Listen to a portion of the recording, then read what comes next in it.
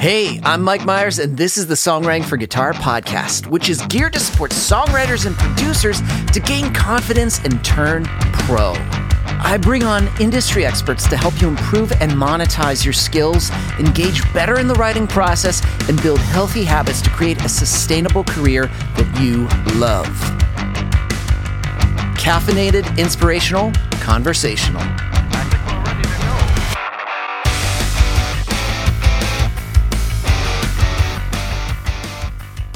What's up, friends? Mike Myers here with the Songwriting for Guitar podcast, episode number 73, our first ever in-person interview, live in studio with Madeline Finn, which is amazing because Madeline has been one of my best friends for a very, very long time. Huge collaborator. She's a coach now at Songwriting for Guitar, helping people understand their DAW and how to use it as a creative force in their songwriting. And she has a story to tell, and we're going to get into all of it, how we've met, things that we've collaborated with. One of our songs has been the most synced ever, for us. I think at least we're at now 8 syncs, which is crazy with that one song. But we're going to get into all of it. This is an episode. I'm surprised that it was super productive because when you get us into a room, we can talk and talk and talk and talk, but the substance of this conversation is so good. So we're going to dive into it. Episode number 73 with Madeline Finn.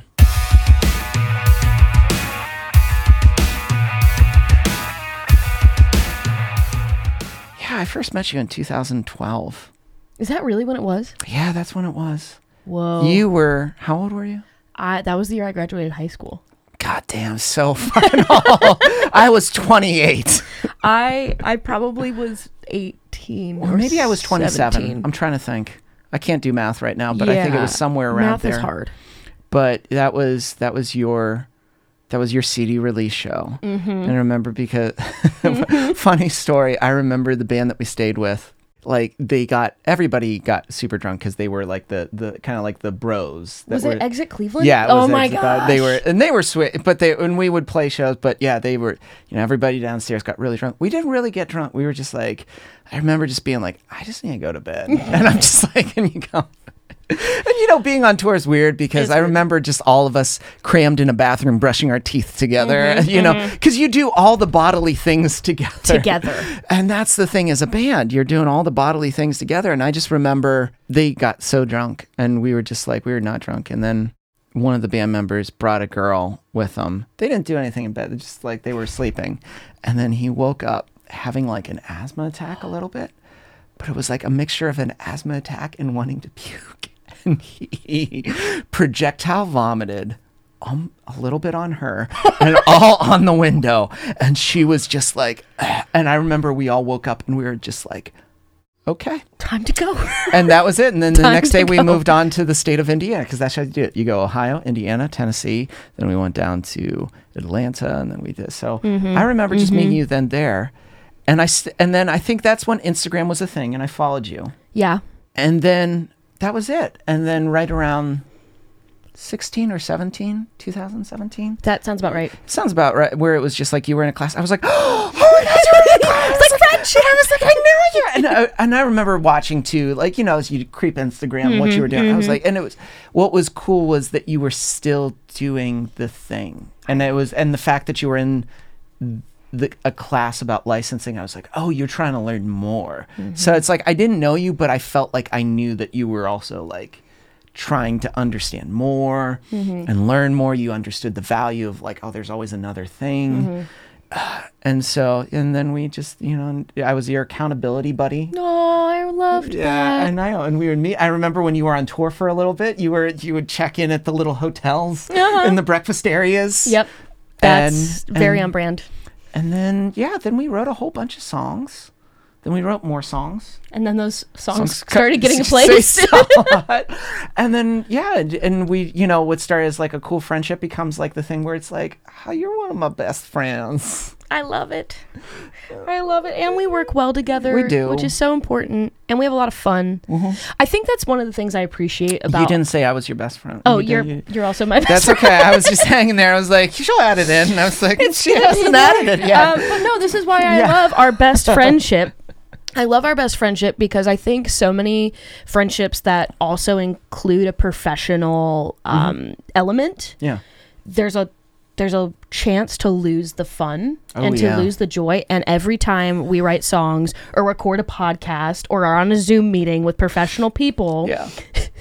I feel like I've somehow consumed like an edible or something. Like I feel like all of a sudden I'm just laden with joy. That's the sweetest thing to say to someone. Our friendship's like an edible. It is.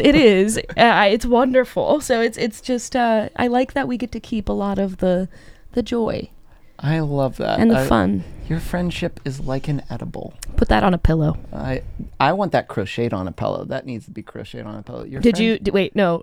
Your Pittsburgh was showing for a second. Oh, what a pillow. Pella. I want to embroider that on a pillow. Pillow. My Pittsburghese shows through with Pella. What else? Occasionally. How do you say milk? So I say milk. You say milk. Okay. I say milk. What's the Pittsburghese for milk? Milk. Well, I could see I could see. Donnie went down to get some milk. And he ran into it was cool. He saw Joe Grishecki, a house rocker. And if you are from Pittsburgh, the first in-person podcast is off to a good start, I'd say. Yep. And that was one of the fun things about moving to Nashville. Mm-hmm. I was like, oh my God, Maddie lives in Nashville. She can come over to my studio all the time. We can write, we can hang, and it's great. But I want to get into like some of the things you do songwriting wise, because what I find interesting, and I love talking to people that I can tell music was always the first thing. And they never had, even if they entertained like I did for a little bit, like I went to graphic design school, like the Plan B doesn't last that long. And it's always like a different version of Plan A and figuring it out. And you've done some cool shit. Like you've done lots of cool shit. You have. I'm glad you think so. You have. Okay. So seriously. So it's like, so let's get into this. So you start your own you have a high school band and I played it. I opened up in, where was it? Kent, Ohio. Oh yeah. Kent, Ohio. Yep. But then that dissolves. And then you start another band that does some really amazing things. So So basically what happened is that show, I think it was that show, it was at that venue, that the band Envoy, that I'm assuming you're talking about, was like, we need a lead singer. Do you know anybody? And I was like, hi. I can sing. It's me. And we started just kind of writing. Yeah. And then all of a sudden, it just skyrocketed, and it still pays my car payment. Like, it's That's insane. what I think is so cool. It's just wild. Well, it's because we were dumb in a lot of ways, and we like never like got deals or anything. We were just like not pursuing. We didn't know what a publishing deal was. We didn't know any of these things, so we could have made a lot more money in the moment. But it was like playing the long game, because what ended up happening is because we didn't have any deals, we didn't sign any of our rights away. Yeah. Here we are a decade later maintaining all of them, and we get paid for all of it. And it's crazy. And you still release music, and the plays are still high, and that adds to it. I don't know why, but that band just like... Well, because they're also, I still listen to the album. The album's a good album. It's fun. We're actually in the process of writing a new EP right now. So you have that. And I like how, at, 28, 29, 30, I was like, I'm figuring this out. And I'm like, you're way younger. And no, I'm going to be 30 this year. You can still say right now you're in your late 20s. I am in my late 20s. I right now am at the point where I have to say I'm in my late 30s. So it's like, but then what's interesting, because you go from something like that, which has that sort of DIY ethic, 100% controlled, and then, and I know you and I have talked about this, where it's like, and then you do American Idol. And to me, that's like, I think it was so cool where you were like, yeah, I did it. Mm-hmm. Yeah, I did it. Mm-hmm. Cool. Mm-hmm. That was the thing. That was the thing I did. Yeah. Still unpacking the trauma, but you know.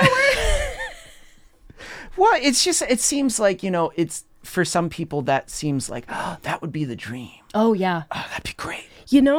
It's one of those things that, because basically, so what happened is I dropped out of college. I was in college for hospitality management. I dropped out when I was 19 to tour with Envoy full time. That's what I did. And then, I had really lost all sense of self-care. And I had lost all sense of the fact that I had to not only maintain my career, but also my spiritual, mental, emotional, that's a very grown-up health, thing to think about. Right? Yeah. And, we call it the gift of desperation, right? So it was our last year touring. We didn't know it was going to be our last year. We were fielding record label deals from Fearless and Epitaph, and we had all these people being like, all right, let's do it. And then my eating disorder just tanked me, tanked me. So I wound up in treatment. And while I'm in treatment, I can't tour. I can't do anything. Yeah. And my body is literally like, sweetie, no. And so when the band falls apart, and it mainly just, our drummer moved to Colorado. I was in treatment.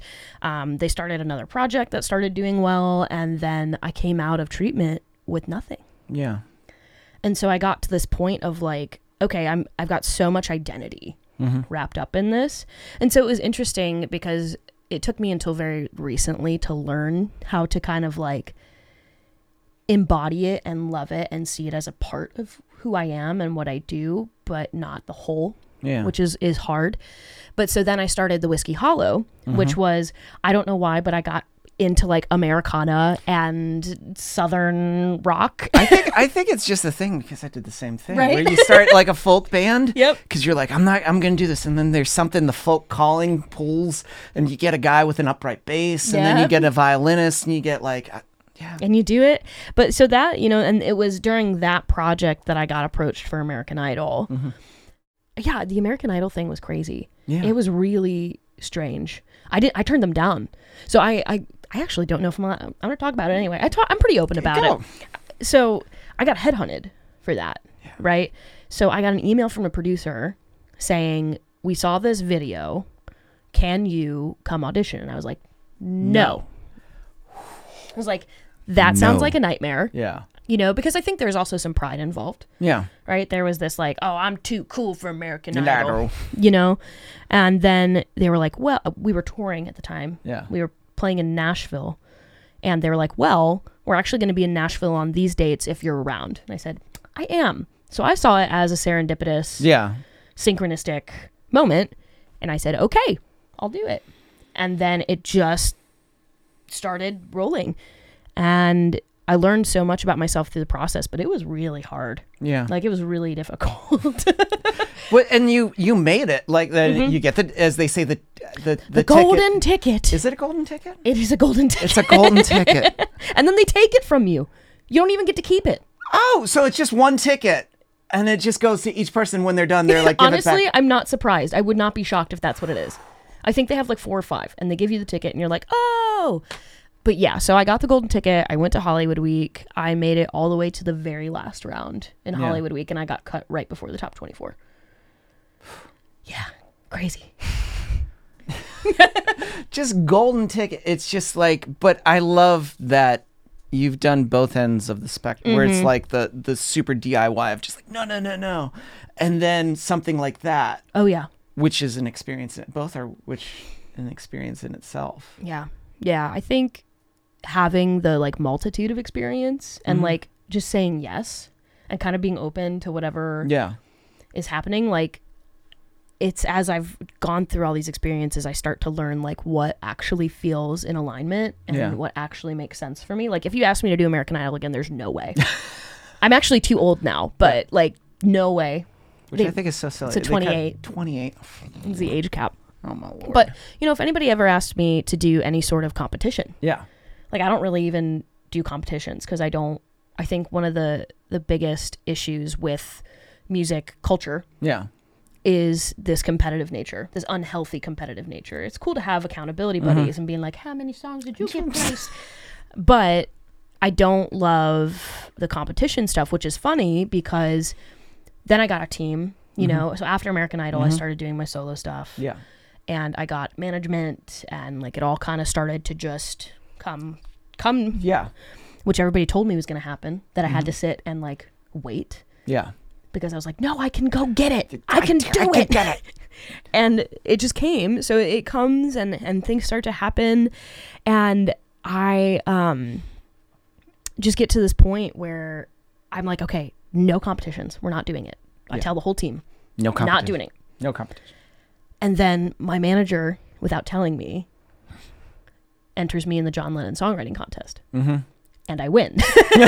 You're like, actually, oh my gosh. yeah. It was, talk about synchronicity. Let's talk about this. Okay. I found out I won on Valentine's Day, Oh. which is the day we're recording this podcast. Okay. I found that out. I was with Grace. Yeah. It was 2020. It was 2020. I found out in February. Man. Isn't that crazy? Pandemics fly by. Here we are. Just flying. They just fly by. But that's. But yes, so I found out I won Yeah. the John Lennon songwriting contest on Valentine's Day. So literally 2020. And I like, So no, 3 no, years ago. no contest. I secretly did she go like, well, I had to because it was the perfect song. You know, it was funny. It was the love song contest. And I have a song that's You Don't Love Me Like I Love You. It's like an anti-love song. And they loved it.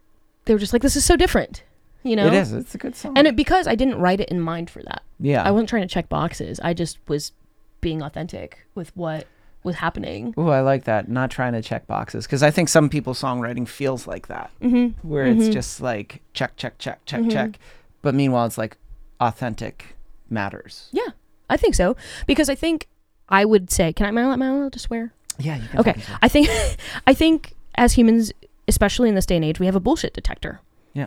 I can tell when somebody is feeding, if I don't believe you, Yeah. you know, like if you're singing to me about how you like did all these things and all this stuff, and I'm like, oh my gosh, did you actually do that? And they're like, well, no. And I'm like, okay, like that's fine. You can write about these things, but I always talk about like, so we write stuff like this all the time. Like we wrote a love song about my grandparents that was not totally accurate, but it still came from an authentic place of like, you know what I mean? I think because I heard the story and then I like took the story to another level of just like, because I was like, oh yeah, but it came back from when you were telling me, I was like, oh, that sparked an idea. Yes, exactly. And so and we weren't like, okay, we want to do this and these are the buzzwords we need and this is how it goes. And that song is the song that has been, I think, placed the most, right? Yeah, it's crazy. been at least like 5 or 6 times. Right? And this is the thing where I'm like, right then and there, that's bullshit detector. Yeah. Like I think when you're songwriting, you have to have some bit of depth. Yeah. Even if it's not like, even if you're just going whoa, oh, you gotta have some level of depth. I gotta feel the I just need to, even if you find joy in what you're doing, if you find joy in, you know, creating a song that goes whoa, oh, embody the joy, bring it in to the room instead of trying to make it sterile and, you know, but you can always tell when someone has a fucking miserable time, like they don't want to be there and they just hate the thing. You know, from your start to like all your different things, it's shown that you just love the process of music in various forms. Yes. And it's the same way for me. It's just like it goes to show that we did the thing where we went quickly to school to be like, oh, maybe this, and we're like, oh no, God, I'm out of here, and we just left because it was like Plan B is never a good thing. Yeah, I mean, I think you can learn a lot from it. Meaning, like, I think having a Plan B, if you don't have a Plan B, you don't have a Plan B to let go of. Yeah, you know what I'm saying? Like, I think. It's like the thing that gives us the opportunity to make the decision for ourselves is having a Plan B. And also, like, I'm going back to school this year. Oh, did I not tell you this? No. So I'm going back to school in September for carpentry. So because not as a Plan B, for the first time in my life, this is something that I think will add to my life. This is something that I think, like, because we want to buy a house eventually, right? My wife and I, and we want to kind of get something that we can make our own. And so having these skills that the state of Tennessee will pay for is completely free. It's a free program, and it's also like I can do more, and it's just nice to have things that are not music all the time, right? So I'm not saying that like you can't do anything else, right? But it's when you approach music from a space of like just the sheer love for it, and the joy and the like, it just takes on a life of its own that's so beautiful, and then it frees up space when you trust it too. Like when you trust the process and you trust the journey, it frees up space to be able to do things like, I don't know, become a carpenter and, you know, build furniture. And just hang out and then, you know, tour for the summer.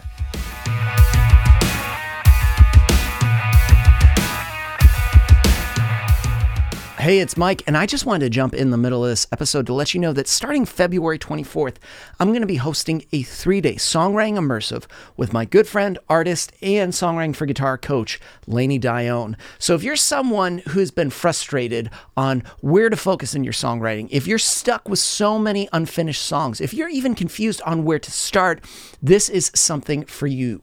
In these 3 days, these live 3 days, not pre-recorded, but live, we're going to give you the roadmap that you need to understand what you specifically need to work on in your guitar work when it comes to your songwriting, what you need to do to get your head in the right direction so that this class will help you become an unstoppable songwriting force. So if you have not claimed your ticket yet, go to songwritingforguitar.com to claim it. Remember, everything kicks off February 24th. This is going to be 3 days in a row live, and this is going to be interactive. You're going to get a chance to ask us questions. So remember, don't let yourself fall into this February slump where you let your goals kind of fall to the wayside.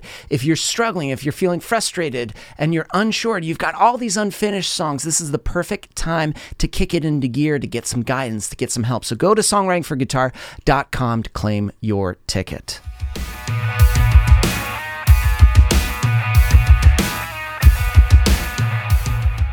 Who's to say, and this is one of my favorite sayings, who am I to know what's good or bad? Right? Yeah. So, and who's to say that like me going to carpentry school and, you know, working on I end up working on a producer's house who's like, I've heard your music. Let's write. Let's talk about things. And it's about sowing seeds and seeing it all as connected as opposed to seeing it separate and vilifying one over the other. And also, again, that just seems like you're trusting that eventually the process will happen, and you're not, because that you realize that the door closes at 9 p.m. and music won't open anymore. Yeah. It's just like the music store is always open. You don't have to force it. You don't have to force it. And then probably adds a lot more ease to the day as Exactly. opposed to just this I don't know. Have you had one of the biggest pieces of advice? I got this when I was on American Idol. I got this all the time, was get out of your own way. Have you had people tell you that so I was like, great. How? But how do I get out of my way? Yeah. And you realize that in itself, how do I get out of my own way? Right? It's about letting go. Yeah. It's about letting go, and it's about trust, and it's about attunement and intuition and genuine alignment with your effort. Yeah. You know, I could talk about this all day. Damn. Well, we'll just do multiple. You're here. That's 7,000. 7,000 podcasts. Well, this is what's great about, you being here. You can just drive on over, just get a cup of coffee, and just be like, let's talk. But that, to me, is one reason why I think we work well, because that's my view. There's no, I remember, and you probably remember this, when you would date people and they'd be like, so when does when they want to know when is it going to happen? And you're like, what does that mean? When is it going to, I'm like, there is no set date. It's going to happen incrementally and slowly. Yeah. I would even argue that it's already happening. Oh, Yeah. So this is the thing, and this is just my Buddhist shit, coming out. Cool. But we're not promised tomorrow. We're not promised that. What we have to do is deconstruct this idea of what it means for it to happen. Right? It's like we think that it's this linear process. You do this, and then you do this, and then you do this, and then you do this, and then you're happy. with where you're at. It's a lie. It's a straight up lie. Like, you don't find it. Like, we always look right around the corner, right? We're always looking right around the corner. The next thing, that's where I'm going to find true happiness.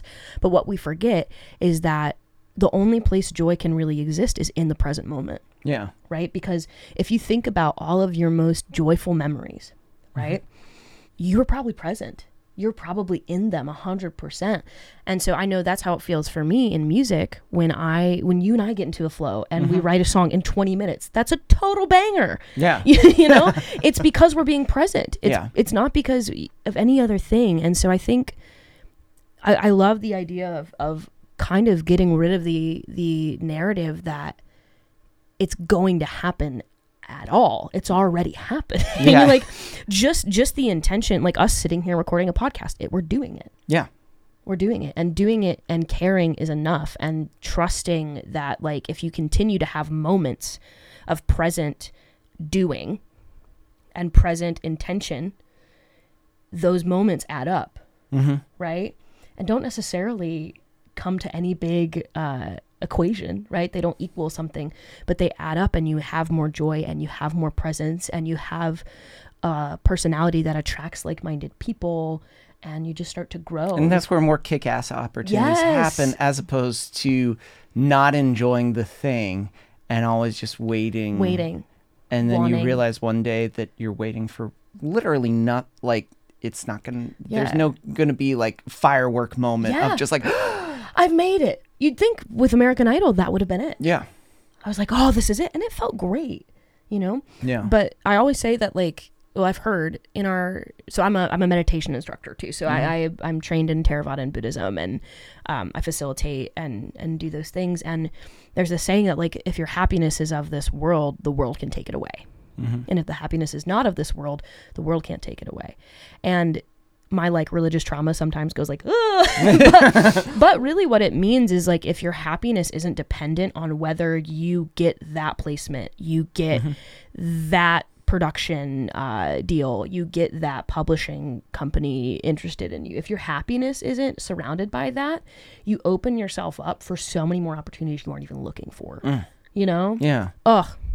If you would have told me that you and I would, like, have written all these songs that just are getting all these crazy weird placements, I never thought that was going to be what brought me into the sync space. Like, what is the likelihood that you and I, who met in 2012, reconnect in 2017, start writing songs, get Target placements, get, network TV. If you're not open, if I would have been like, no, there's only one way. Oh, yeah. If there's only one way to do this, and it's got to be my own stuff, because I was like, I didn't like co-writing with people. Yeah. You were my first co-write. Just saying. So yeah, no, it's interesting. It's really, Well, I think it's a lot of people stand in their way of the thing that they want to do, because yes, they have a very, I don't know, maybe it's school too. We think it's like this, that we go here and then here and then here and then here and then here, that we assume music's going to happen this way, and music's going to knock on my door and say, you've got this, and then I'm going to do it. And meanwhile, there are all these other opportunities that are staring us in the face that we're totally blind to. Because we get so set in the idea that it has to happen a certain way, which, if we let go of the idea that it has to happen and just remember that it's already happening. Yeah. Like, that's where I have found the most success and joy and like fulfillment in my music career, when that's my mentality. I'm like, it's already happening. And it allows me to applaud and root for other people. It allows me to, like, find more confidence in what I do, because I'm not constantly wanting it to be different. It's beautiful. It's beautiful. It's a beautiful practice. That's why we're like, hey, Maddie, why don't you be a coach? I like doing that. I like helping people. Well, I think the fact that you started teaching too when I was teaching. Yeah, and we true. would talk about teaching, and you didn't have some people that teach, they kind of go like, I gotta do it. So this is and it's like, yes, it was part of my job, but I also enjoyed the satisfaction of seeing people have those small wins, those light bulb moments, regardless if it was kids, adults, and you got that too, and that was exciting. And I was like, oh, that's amazing. So when it came to me starting this company and then being like, oh, you know, if I was going to add, and, you know, we've, you know, Josh, you know, we've worked with Josh. And, you know, Heather Evans is there, and then Lainey is there. And then I was like, oh, Maddie. And what I love is you're going to, I feel like you are so good. Like, you also do a lot for Songfinch. You're constantly writing, recording, all like day. all day. And so the idea that you can guide songwriters on super, you know, just like entry level DAW basics that are just like, you know, can seem so daunting, because I feel like you're, you know, I don't know. Did you do a lot of recording early on? No. No, I hated it. I hated recording. Really? Yes, it wasn't until it became a necessity. Okay. Right? Because I got to this point where Songfinch started to just kind of take over my life, and I started writing custom songs for the people and doing, like, we're doing a whole deck of demos for a publishing company. I love the fact that people still don't realize that custom songwriting is such a big thing right now. It's great. It's awesome. I love it. Well, there's a lot, I don't know. Again, it goes back to this, like, there's more than one way. Yeah. And so what I try to do when I do those custom songs is I approach it with the mentality of, like, I get to be a part of this memory for someone. And, like, how epic is that? That's pretty badass. That's what we start music wanting.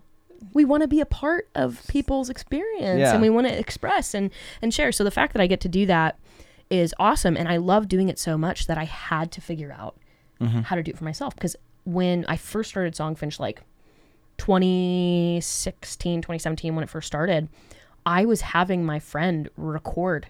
I would write the song and I would go to his studio and I would record a Songfinch, and I would pay him half of what I got from Songfinch. And so it got to this point where I was also just trying to be mindful of my own financial situation, and that it would save me a lot of money if I just did this myself. Yep. And so I just learned through a lot of trial and error and was using GarageBand forever. And then I finally was like, I'm going to commit to this. So I bought Logic, and I have not looked back. I feel there is a moment when, especially when people use GarageBand, I'm like, you have to get Logic. You have to get Logic. And they're like, well, what if I'm like, just nope. get Logic. Nope. I was talking to a client literally yesterday, I think, about this, where it was like, we were literally A-Bing the differences. And it feels like you have handcuffs on when you're in GarageBand. Like, it feels like there's literally not much you can do. It's like driving with a blindfold on. 100%. And just being 100%. like, go ahead. Yeah. Because there's 100%. no visuals. So many zero visuals. So you're just kind of like, I guess this is it. No ability to tune vocals, ability. And like, that was the thing. I was hating when I would record a GarageBand. I was like, everybody needs a little tuning. I think everybody needs tuning. I think it's really important, you know, because you can get the perfect emotive take and it might be a little pitchy. Yeah. I would rather fix the pitch than change it to a less emotive take. Yeah. And so when I found out that I could tune right in Logic, I was like, thank goodness. Because it was game changing. And then as soon as I, learned how to tune, I was like, oh my gosh, what else can I do? Yeah. And that's when I started incorporating buses. That's when I started incorporating like the drummer situations in it. And like, it's awesome. And that's what so many people are so scared of, because it is daunting. It's intimidating. And they're like, well, I could pay someone else to, and you can, but you have a limit to like. Well, yeah, and it's like, if you're going to pay somebody, you're going to pay them a good bit. Yeah. Because, again, like, it's talking about value. And obviously we value it. If we're paying for somebody to do it, we're valuing it. So why wouldn't we find the basics so that we can invest our money in other places? You know, I would rather invest in, like, I don't know, like a new guitar. Or I'd rather invest in, gas to get to my next gig. Or what if we demo the song and you realize, wow, this is a song. Sure is a song, and I'm just going to let it go. As opposed to finding, after you pay a lot of money, oh, I'm now discovering the song and I don't like it. It's not a good song. Yeah. It's not good. Or the thing that has been so game changing is when you can hear it. I feel like that's so many of us, we can hear what we want in our head, but we don't know how to make our fingers and mind put it onto the DAW. Yeah.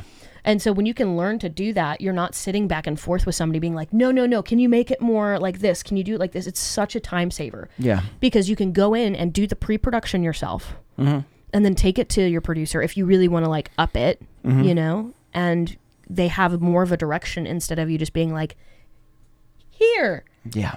Yeah, I think it's been game changing for me to actually understand Logic and be able to use it. But I love that you're a songwriter that uses it actively for multiple things. Yeah. So that when people come to you and they're like, I have no idea where to start, you can meet them where they are at that ground floor and build, which is going to be, I think it's a huge tool for songwriters that they forget. Yeah. And like, even I use it as a songwriting tool too. Like if I can even just put like like I use it for melody work sometimes. Like I have my chord progression and I have my lyrics and I know, and even if I'm not going to record it and keep it, I can record a track and play it and play with the melody. Yeah. And figure out, okay, what do I actually want this to be? And I can print, the pre-chorus sounds great, but I don't like the melody in the bridge. So I can, just keep trying different things in it and see what fits. It's like a loop pedal. It is. And I think it's just one of the best songwriting tools that people forget about. And especially if you can capture something and be able to detach yourself and listen to it, as opposed to feeling, I need to play it every single second of the day. Like, thinking about BPM. So I love the fact that this is going to be so helpful for songwriters to be like, oh my God, I need to know this. And to have someone that's patient, that is like, hey, we're just going to go step by step and don't worry about this, and is able to meet them where they are and guide them along the way is huge. So big. So big. I wish I would have had that when I first Well, yeah, because we understand, and I think that's what's great too. It's someone that isn't going to be like, oh, I understood from day one. Like, because we all sat there looking at screens and just being like, Yeah. And you get it wrong 10 times, and then you maybe get it right, and then you get it wrong 10 times again. And that's the thing too. People think, oh, that's bad. But it's like, oh, no. That's just part of the whole process. Yeah, exactly. I like to picture Logic as a big sandbox. There's so much you can do. I love that. There's so much you can do, and you just go and you play, and you're like, but you have to take the pressure off of it. You have to take the pressure off of it needing to be perfect. You can just play with it. It's like another instrument. It's super interesting and really fun, and you don't have to understand any of the weird sciencey shit behind it. You can just like, here's your permission to not have to understand Logic in order to play with it. It's totally not how it has to work. So ditch the lab coats. I imagine just ditch it. Lab coats is being like, yes, this is 2.5 dB right here. It's just like, I don't know what that means. Yes, can I get the drums a little darker? Can I maybe I'll adjust them? You just don't need it. You just don't need it. And maybe at some point, you'll get there. Like maybe at some point you'll start to understand what it means to have those 2.0 dB. Like you'll understand. But you don't have to be, that doesn't have to be the starting point. You don't have to know that to start playing. It's the same way of like, you didn't have to know the solo to Stairway to Heaven, right? You didn't have to know that to pick up a guitar. You could just pick up a guitar and you could start. And it's the same thing. Oh. So good. Well, so good. We're going to do more of these. Yay. Thanks for being here, friend. Thanks for having me. Oh, shit.